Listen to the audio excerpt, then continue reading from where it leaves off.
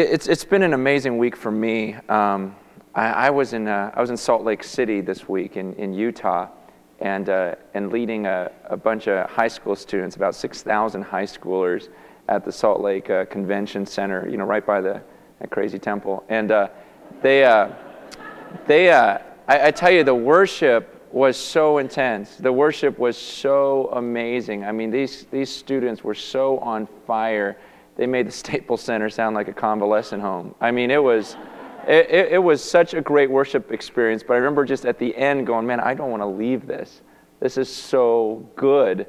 And you just get tired of goodbyes. You get tired of, oh, I got to go. Just when I was connecting with these students, yeah, I'm leaving now. And what a rush. But that's just the way life is. And you just look forward to that one day when all the people that have left Cornerstone and everyone in your life that loved the Lord will be back together just worshiping forever and never having to say goodbye. And it almost just seems unreal. It's just like, gosh, is that really going to be like that?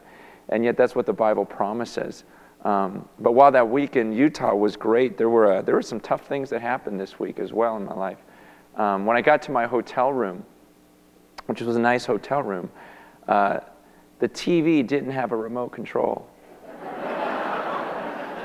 So if I wanted to watch TV, I had to get up and push a button and change the channels, and you sit down and you go, I don't really want to watch it. You got to get up again. I mean, I hadn't done that since I was a kid. And so I ended up just saying, forget it. I'll just turn it off. I'm not watching that. It's too much work. And but that's not the worst, okay? So all week I'm in this rental car, right? With one of those cool buttons you push and all the, doors unlock and everything else. We get home on Friday, and right when we got home, we had to repack, and I had to head out to Ventura for another conference, and realized, my car doesn't have an unlock button. So I go and I unlock manually all the doors to let my family in. I know. You think you had a hard week. Okay, because once you get used to the button, it's hard to go back, right? And I'm going back to my car, but okay, here's the worst part, okay? If you're not crying already, here's the worst part. On Friday when I left to go to Ventura, I forgot my cell phone. See, some of you guys think like God protects me from all trials. No. I forget my cell phone, and so I'm thinking, what am I going to do? I'm not going to go to a pay phone. Do they even make those, And so I just thought, man, so for 24 hours, I didn't call anyone and talk to anyone on the cell phone because that's just too much work, trying to find change and go to a pay phone and everything else. I just said goodbye to everyone else and just did this conference, and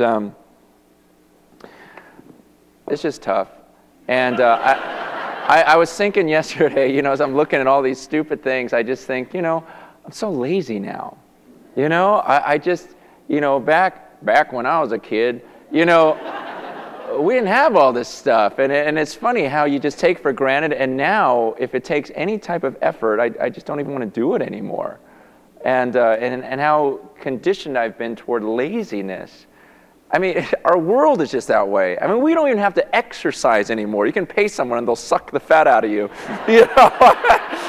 It's like, oh, that's better, And it's just, and not all this stuff is bad, okay?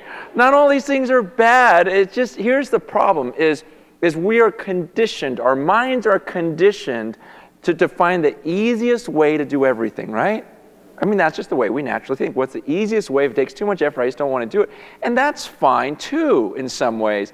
The problem comes when, if we don't have clear goals and a clear plan and clear purpose for our life, what we will do is we will naturally gravitate toward what is easiest. And suddenly, what is easiest becomes the goal of our lives. I just want to have the easiest, most comfortable life I can have. And what I want you to do is I want you to think, if your goal right now were to be, I want to have the easiest life on earth. I just want things to be as easy as possible. I want you to think, what would be a realistic plan? Okay, if right now you just thought, okay, I just want life to be easy and comfortable, okay, and you just start to write down, okay, so what do I need to do to make that happen? What would you write? And don't say, oh, I'd win the lottery, because I'm saying realistic things. You're not going to win. So no, just really realistically think, okay, my goal now is comfort. I want life to be easy.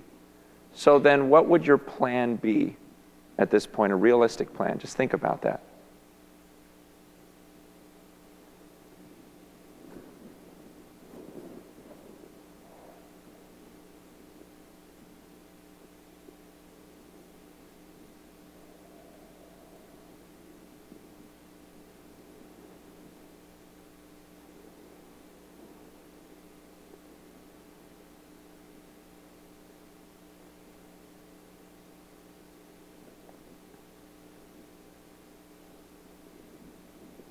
Kind of have a plan in your head?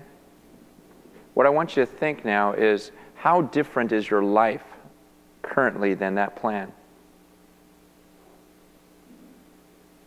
Is your life really that different?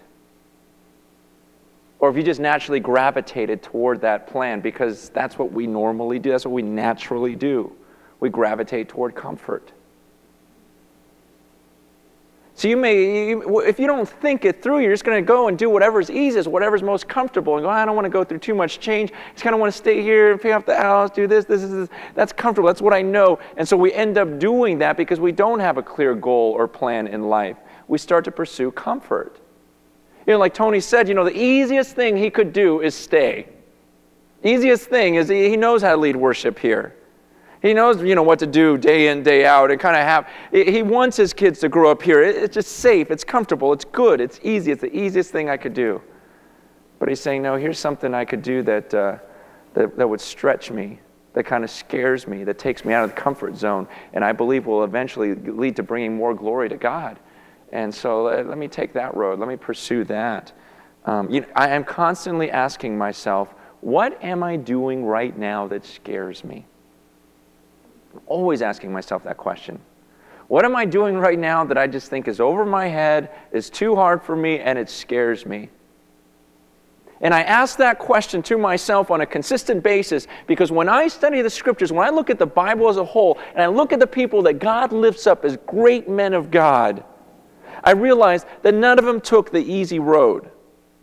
And when I look at Hebrews 11 and these people that God lists as great men and women of the faith, I realized, you know what, none of them lived a comfortable life. They all put themselves in situations that were difficult, that were scary, and where God had to come through. See, Hebrews 11:6 says that without faith, it's impossible to please God. And the thing is that faith and comfort don't mix. You can't live a comfortable life and still have a life of faith. By its very definition, you're going with things that you can't see. You know, and you're not walking by sight, but you're walking by faith. You're going, okay, I'm going to go, I'm going to charge it, I'm going to make this happen. I mean, you're going to suffer, sacrifice, because I really believe there's something greater in the end. That's what faith is about. It's not the easy route. It's not the comfortable route. When I think about Tony's situation, I think about Hebrews 11, verse 8. When it talks about Abraham. In Hebrews chapter 11, verse 8, it says, by faith Abraham, when called to go to a place he would later receive as his inheritance, obeyed and went, even though he did not know where he was going.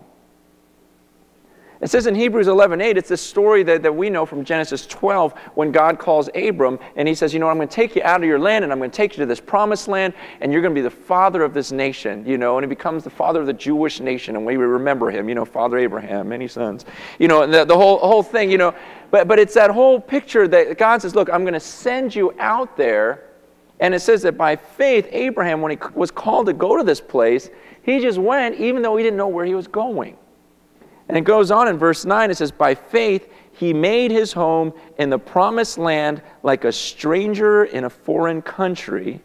He lived in tents, as did Isaac and Jacob, who were heirs with him of the same promise.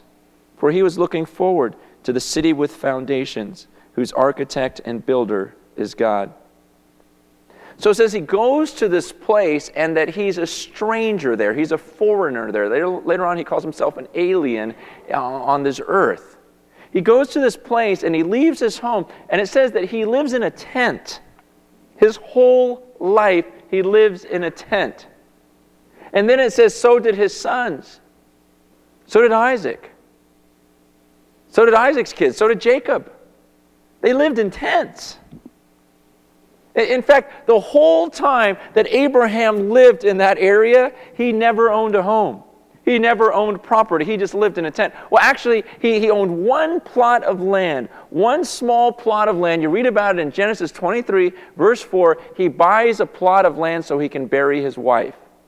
And that's the only land, that's the only piece of land he actually owned in that land. It's the only place, just a place to bury his wife. Other than that, he just lived in tents. And I think that's so profound, because has it ever occurred to you that the only land you get to keep is about 8 feet by 4 feet? Has it ever occurred to you that you guys, you think you own all this property? Are you going to be able to keep it? The only piece of land you're going to be able to keep is that piece of land you're buried in. And Abraham understood that. That's it. Don't fool yourself into thinking you're going to accumulate more and more and more. At the end, we all end up with the same piece of dirt. Some of you won't even get that because you're going to get cremated and you get a little box. But, you know, the whole idea is you guys, this is reality. And Abraham understood that, and he says, so, you know, it's okay, I'll leave there and go to this other place, because it says that he was looking forward to another home. He was looking forward to the city that he would one day be a part of, the city, you know, with a real foundation. It's that eternal city, a city called heaven. He says, so down here on the earth, it really doesn't matter to me, so what, I'll set up a tent. And you go, well, yeah, but he did that to his son and, you know, and his grandson. How could he do that to his family? You guys, that is the greatest thing he could do for his family. He was teaching them that, look, this is not our home here. Our home is in heaven. That's why we're taking you here. Because this earth is just a temporary place, and we don't really get to keep any of it. Here's a place where we buried Mom, and yeah, that's hers, but that's it. And it goes on in verse 13. It says that all these people were still living by faith when they died. See, Abraham, he never got to see it his whole life. It wasn't like Abraham went on this journey and he got to, you know, do and experience a bunch of stuff. Then he went back home and got safe again. No, it says his whole life he lived in these tents and he never got to see it. He died in faith. And this is what we don't see nowadays. People who throughout their whole lives keep living by faith all the way to the point that they die, still living by faith. Because even the people today that are lifted up as these great Christian heroes, man, they do something great in life, and not to to look down upon that. But at some point, it's like, okay, now that I've done it, let me go back to somewhere safe. Let me build a big house for myself, start writing books, and tell people how great I am. That wasn't Abraham. He kept charging it. He kept charging it. He's saying, I'm going to live by faith, live by faith, live by faith. I won't see any of this. I won't get the reward until I die. And I pray to God that I could be a man like that. I pray to God that I don't get caught up in the comfort and go back home and say, okay, I want to be safe again. But to live a life of faith and still be living by faith when I die. It says they did not receive the things promised. See, Abraham didn't get the reward. They only saw them and welcomed them from a distance. And they admitted that they were aliens and strangers on earth. Verse 14, people who say such things show that they are looking for a country of their own. If they had been thinking of the country they had left, they would have had opportunity to return. Instead, they were longing for a better country, a heavenly one. Therefore, God is not ashamed to be called their God, for he has prepared a city for them. Don't you love that verse? God is not ashamed to be called their God. Think about that. I love that phrase. Because God says, you see the life of Abraham? His whole life, he just followed me. I kept taking him to these places, and he never got to set down camp. He just had a tent there for a little while. He never made a home on this earth. He was always thinking about the future, all the way up until the point he died. So, I'm not ashamed to be called Abraham's God. And I just think, man, I'd love for God to say that about me. I'm not ashamed to be Francis's God. He lived by faith the whole time he was on the earth. Wouldn't you love for God to say that about you? I'm not ashamed to be your God. You're not like those people who, just say that they follow me. You show it. Just like Abraham, he showed that he was looking for a future by his actions. See, it says that if they had been thinking, it says in verse 15, if they had been thinking of the country they left. Like suppose Abraham, he gets to this promised land, he's been there for 5, 10 years, and he starts thinking, why in the world did I leave? I'm sitting here in a tent, and back home I had property.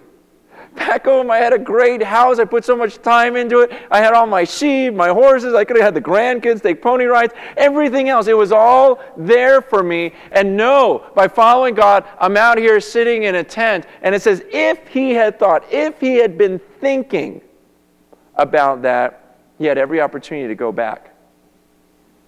But it shows that he wasn't thinking about what he left behind. He kept looking forward. He kept looking forward and hoping and saying, yeah, no, one day I've got a real city waiting for me. I've got a real reward waiting for me. He never got to see that until he died. He lived by faith the whole time and said, I'm going for that. And God says, I'm not ashamed of that guy. I'm his God. I'm his God. That's my boy. That's one of my children. I want God to say that about me. You see, there's a lot of things we can look back on and say, before I started following God, I used to be able to do that. You want to go back, go back. Okay, what God tells us is no, don't go back, look forward. Keep looking forward to this heavenly home. Keep thinking about that. Get that in your mind. Have that eternal perspective. Don't keep looking at the things of this world. Keep looking forward to that heavenly city. And God says, if that's where your mindset is, then I'm not ashamed to be called your God. Do you have an eternal perspective? You see, for the last 10 years, I've been here at Cornerstone. And it's been awesome. It's been a great experience. I'm not leaving, don't worry. I was realizing it's starting to sound like that. Okay, no, I'm not leaving yet. Okay. Told you some changes were happening, but no, for the last 10 years, I mean, it's been cool. But what we've been doing at Cornerstone is we've been gathering people, right? We just keep gathering more and more people and just packing it out and just get a bigger and bigger following. I've been gathering staff, from all different places and just going, man, look at this team. I mean, now I travel and go to these other churches and I look at their staffs and go, scary. We've got such a strong, solid staff. Every area where I go, this is the staff I've always wanted. This is what I wanted here at Cornerstone. And every time someone talks about leaving, over the last 10 years, I've been trying to talk them out of it. Like when Kevin was saying, I want to go to Peru. It's like, forget about them. Cornerstone, this is where you're needed. This is the greatest place on earth, and people that move away, it's like, no, why would you leave? This is it. And yet the truth is the last couple of years, you travel around, you realize there's so much need out there. There's so much need. And there are so many places that need churches like this. And so now for the next 10 years, the whole goal is sending people out and saying, you know what, we're getting too comfortable here. This is too comfortable. I've been talking to the staff about this. And now we've got about 5 or 6 pastors on staff that are saying, I'm ready to go and start something new. And it's like, all right, right on. Okay, let's go. And then, it's grabbing some volunteer and saying, let's go. And the goal now is to try to get as many of you to leave and go, seriously, and say, you know what, it is too comfortable here. Every week is me, Francis, teaching, Tony, leading worship, this or that. No, but we're going to have different guys on the platform. They're going to be going and sending them off to different places. And I want to encourage you to consider, why wouldn't you go? Why don't you go on a mission? See, because for some of you, you know you don't have an eternal perspective, and you're not thinking about the future, and the truth is probably the healthiest thing you could do is to leave. Because it would get you to just kind of go, oh yeah, this isn't my home. See, some of you are thinking, well, I'm not leaving because Simi Valley is my home, and this is where I'm going to raise the kids, this is where I'm going to die, and I'm just saying, be careful, because you don't ever want to call any place on earth home.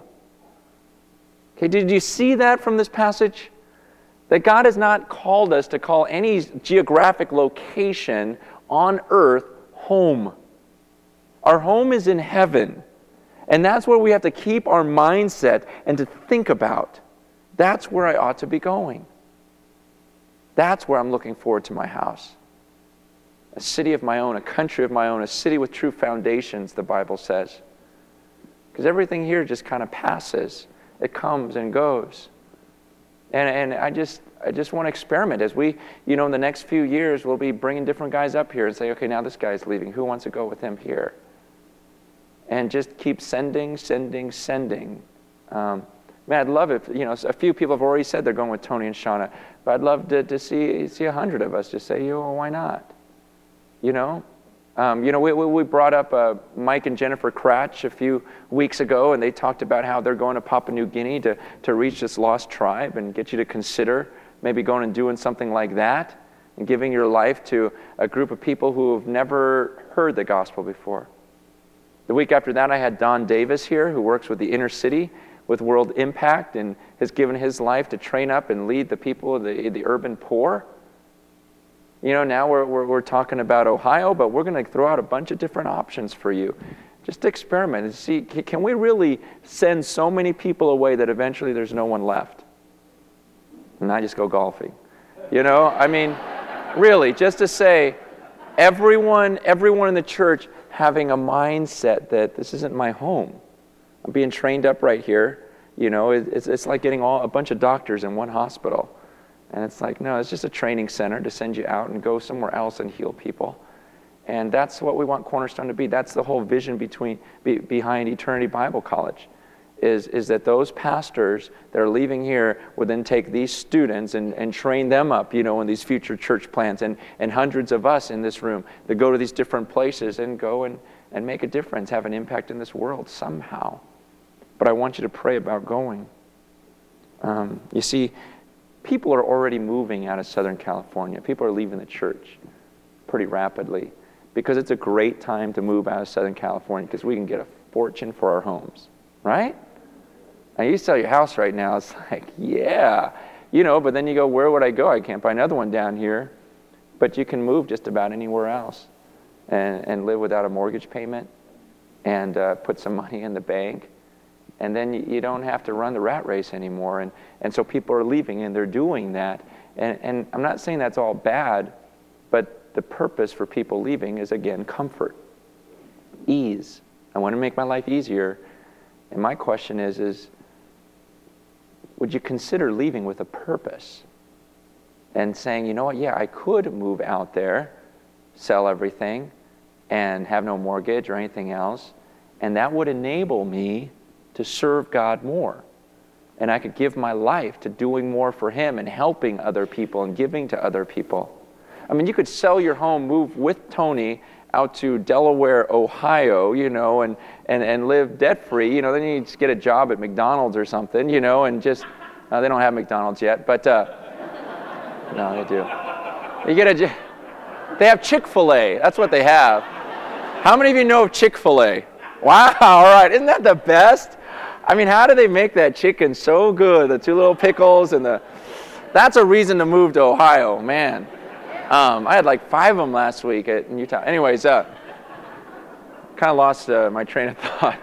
But the whole idea is you really could. You could move and go to a place and just have a part-time job and just say, you know what, I'm doing this because I want to live as a stranger on this earth. And just go and serve and do or whatever else. And I'm just telling you, we're going to bring up opportunity after opportunity here because the first 10 years of this church, we've been gathering, training. And the next 10 years are going to be about sending, and multiplying. And I can't wait to see what happens at Cornerstone Church in Delaware. And Tony put together a little video of that area. and just his mission. And I want you guys to watch this, and as you're watching it, for you just to consider and to think, why wouldn't I go? Why not? What's keeping me here? So go ahead and watch this.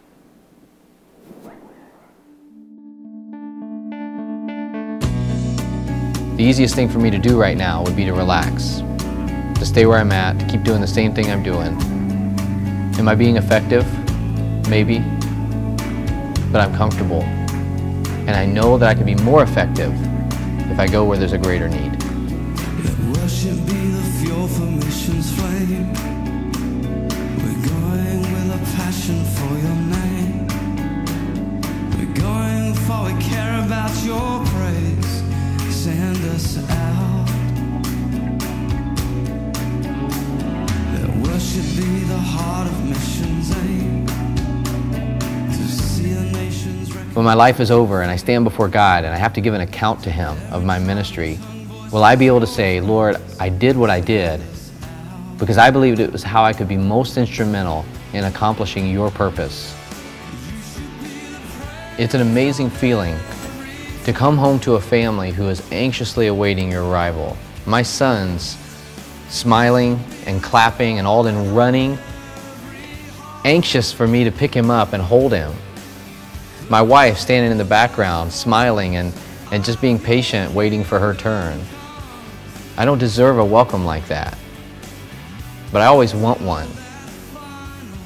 And I want to live my life in a way so that when I reach my final home, my real home, that I'm welcomed that same way. That there's a great cloud of witnesses standing and cheering. And even more, that there's a Savior smiling, waiting to say those words, well done, well done.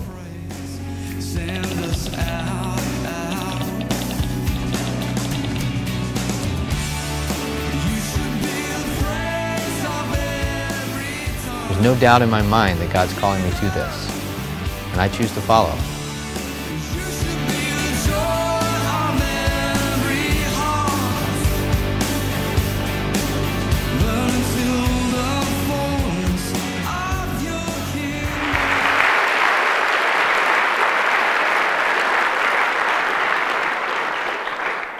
It's going to be exciting, a year from now to hear the reports of what God's doing at Cornerstone Church in Delaware. I just can't wait for that. And I know some of you go, no, I'm staying. And you know what? I'm staying. But the reason why I'm staying is clear. I know that God's given me a vision and a purpose and things to do here. If I can send guys out all around the world, then this is the most effective place I can be. And I'm just saying, rather than coming up with reasons why you should leave, I'm saying, do you have any reasons why you should stay? Is there a real purpose and vision and goal in your life? And maybe so, because we will need people to fill the positions of other people that leave. But for all of us, we need to live a step of faith, a life of faith, where we do things that are uncomfortable and say, God, I'm going to do this, but you better come through. This is for your glory, and I'm banking on heaven. I'm banking that if I sacrifice this and I give up this home here, that there really is a better home later. And God says, you live that way, and I'm not ashamed to be called your God.